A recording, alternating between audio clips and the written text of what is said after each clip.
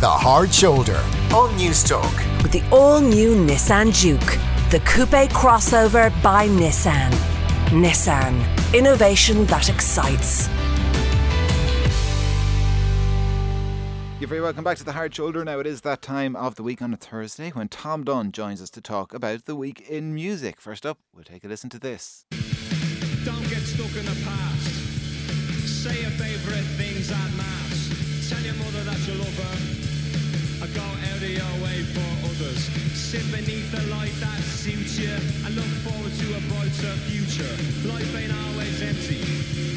Life ain't always empty. Life ain't always empty. Life ain't always Tom Fontaine's DC. Why are we playing it? Playing it because during the week it was announced they've been nominated for a Grammy Award, which is really big news. Yeah. They're in the same category as The Strokes and Sturgill Simpson and Grace Potter and Michael Kiwanuka. So it's a really big shot in the arm because the Grammys are a huge award ceremony in America, probably their biggest one for music.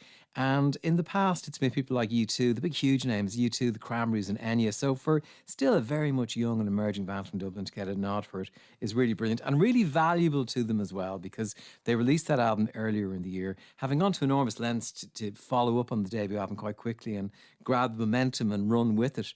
They then found themselves closed down by COVID-19. It went to number 2 in the UK, which is amazing again. But they weren't in a position to capitalise on that and tour it and try and get out there. So this awards, the Grammys aren't until the 31st of January. So it'll keep them in the public eye. Who knows? Maybe they might even win it. And then that will give them a launching pad into 2021, which I'm sure is an absolute shot in the arm. Yeah. And they must be over the moon. Yeah, I'm sure. They must garner attention from all over the world with a Grammy nod. Yeah, it's still worth its weight in gold. I sometimes go on about them because sometimes there are so many different categories. You just wonder, I think though they try and make it very inclusive. But this is one of the big categories. It's best rock album. So it's not one of those categories that they make just to keep certain people in jobs or anything like that. It's a really big category. So, it's a good one. And yeah, it's a big ceremony and it's going to put them up shoulder to shoulder with all the big names. Taylor Swift, Beyonce, they'll all be part of the Grammys. Who knows what world we live in by January 31st? Will there be an audience at it? God knows. But if there is, they could be backstage Taylor Swift. Who knows? Wow, it's absolutely brilliant. Look, and fair play to them, Fontaine's DC. Let's take a listen to your album of the week. That you've seen things, seen the likes of me before. Now I'm your heart.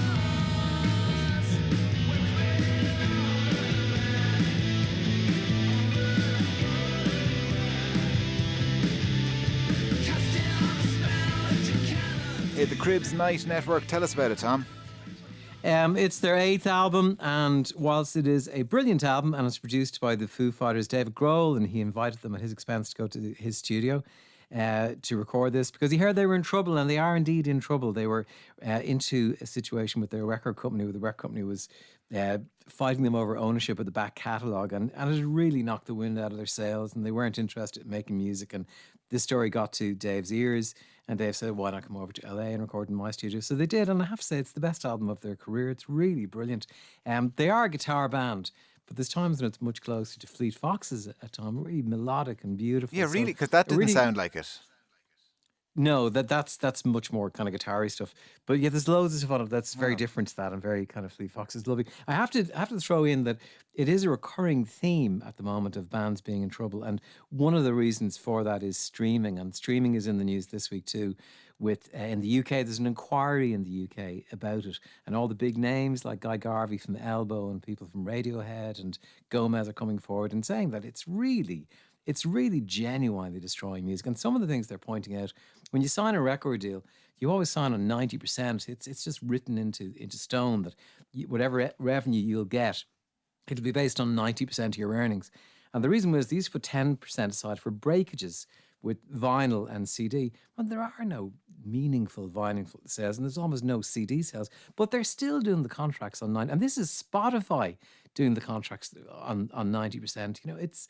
It's still crazy and it's destroying music. And the artists are getting pitiful amounts, the smaller artists. Yeah, is Nadine that Shah was up. who's losing out, Tom? Like you mentioned Yes, Taylor it Swift. is. She can make a fortune off streaming, obviously. Yeah. But like Fontaine's DC, right? They might be doing well with a Grammy nod, but that type of band who are trying to break into the scene, it's just like it must be they're the ones who lose out.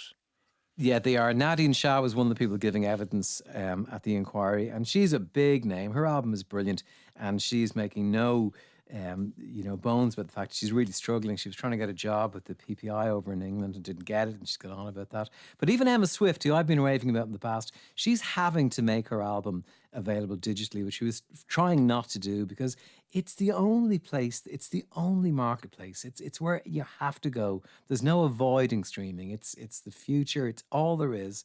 But the way they're spreading out the money is really, really bad. And it's having a really genuinely negative effect that's driving young, brilliant talent out of the business. And that is bad.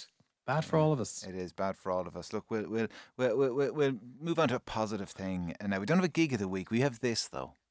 Blood and death, neath the screaming sky, I lay down on the ground, and the arms and legs of other men were scattered all around.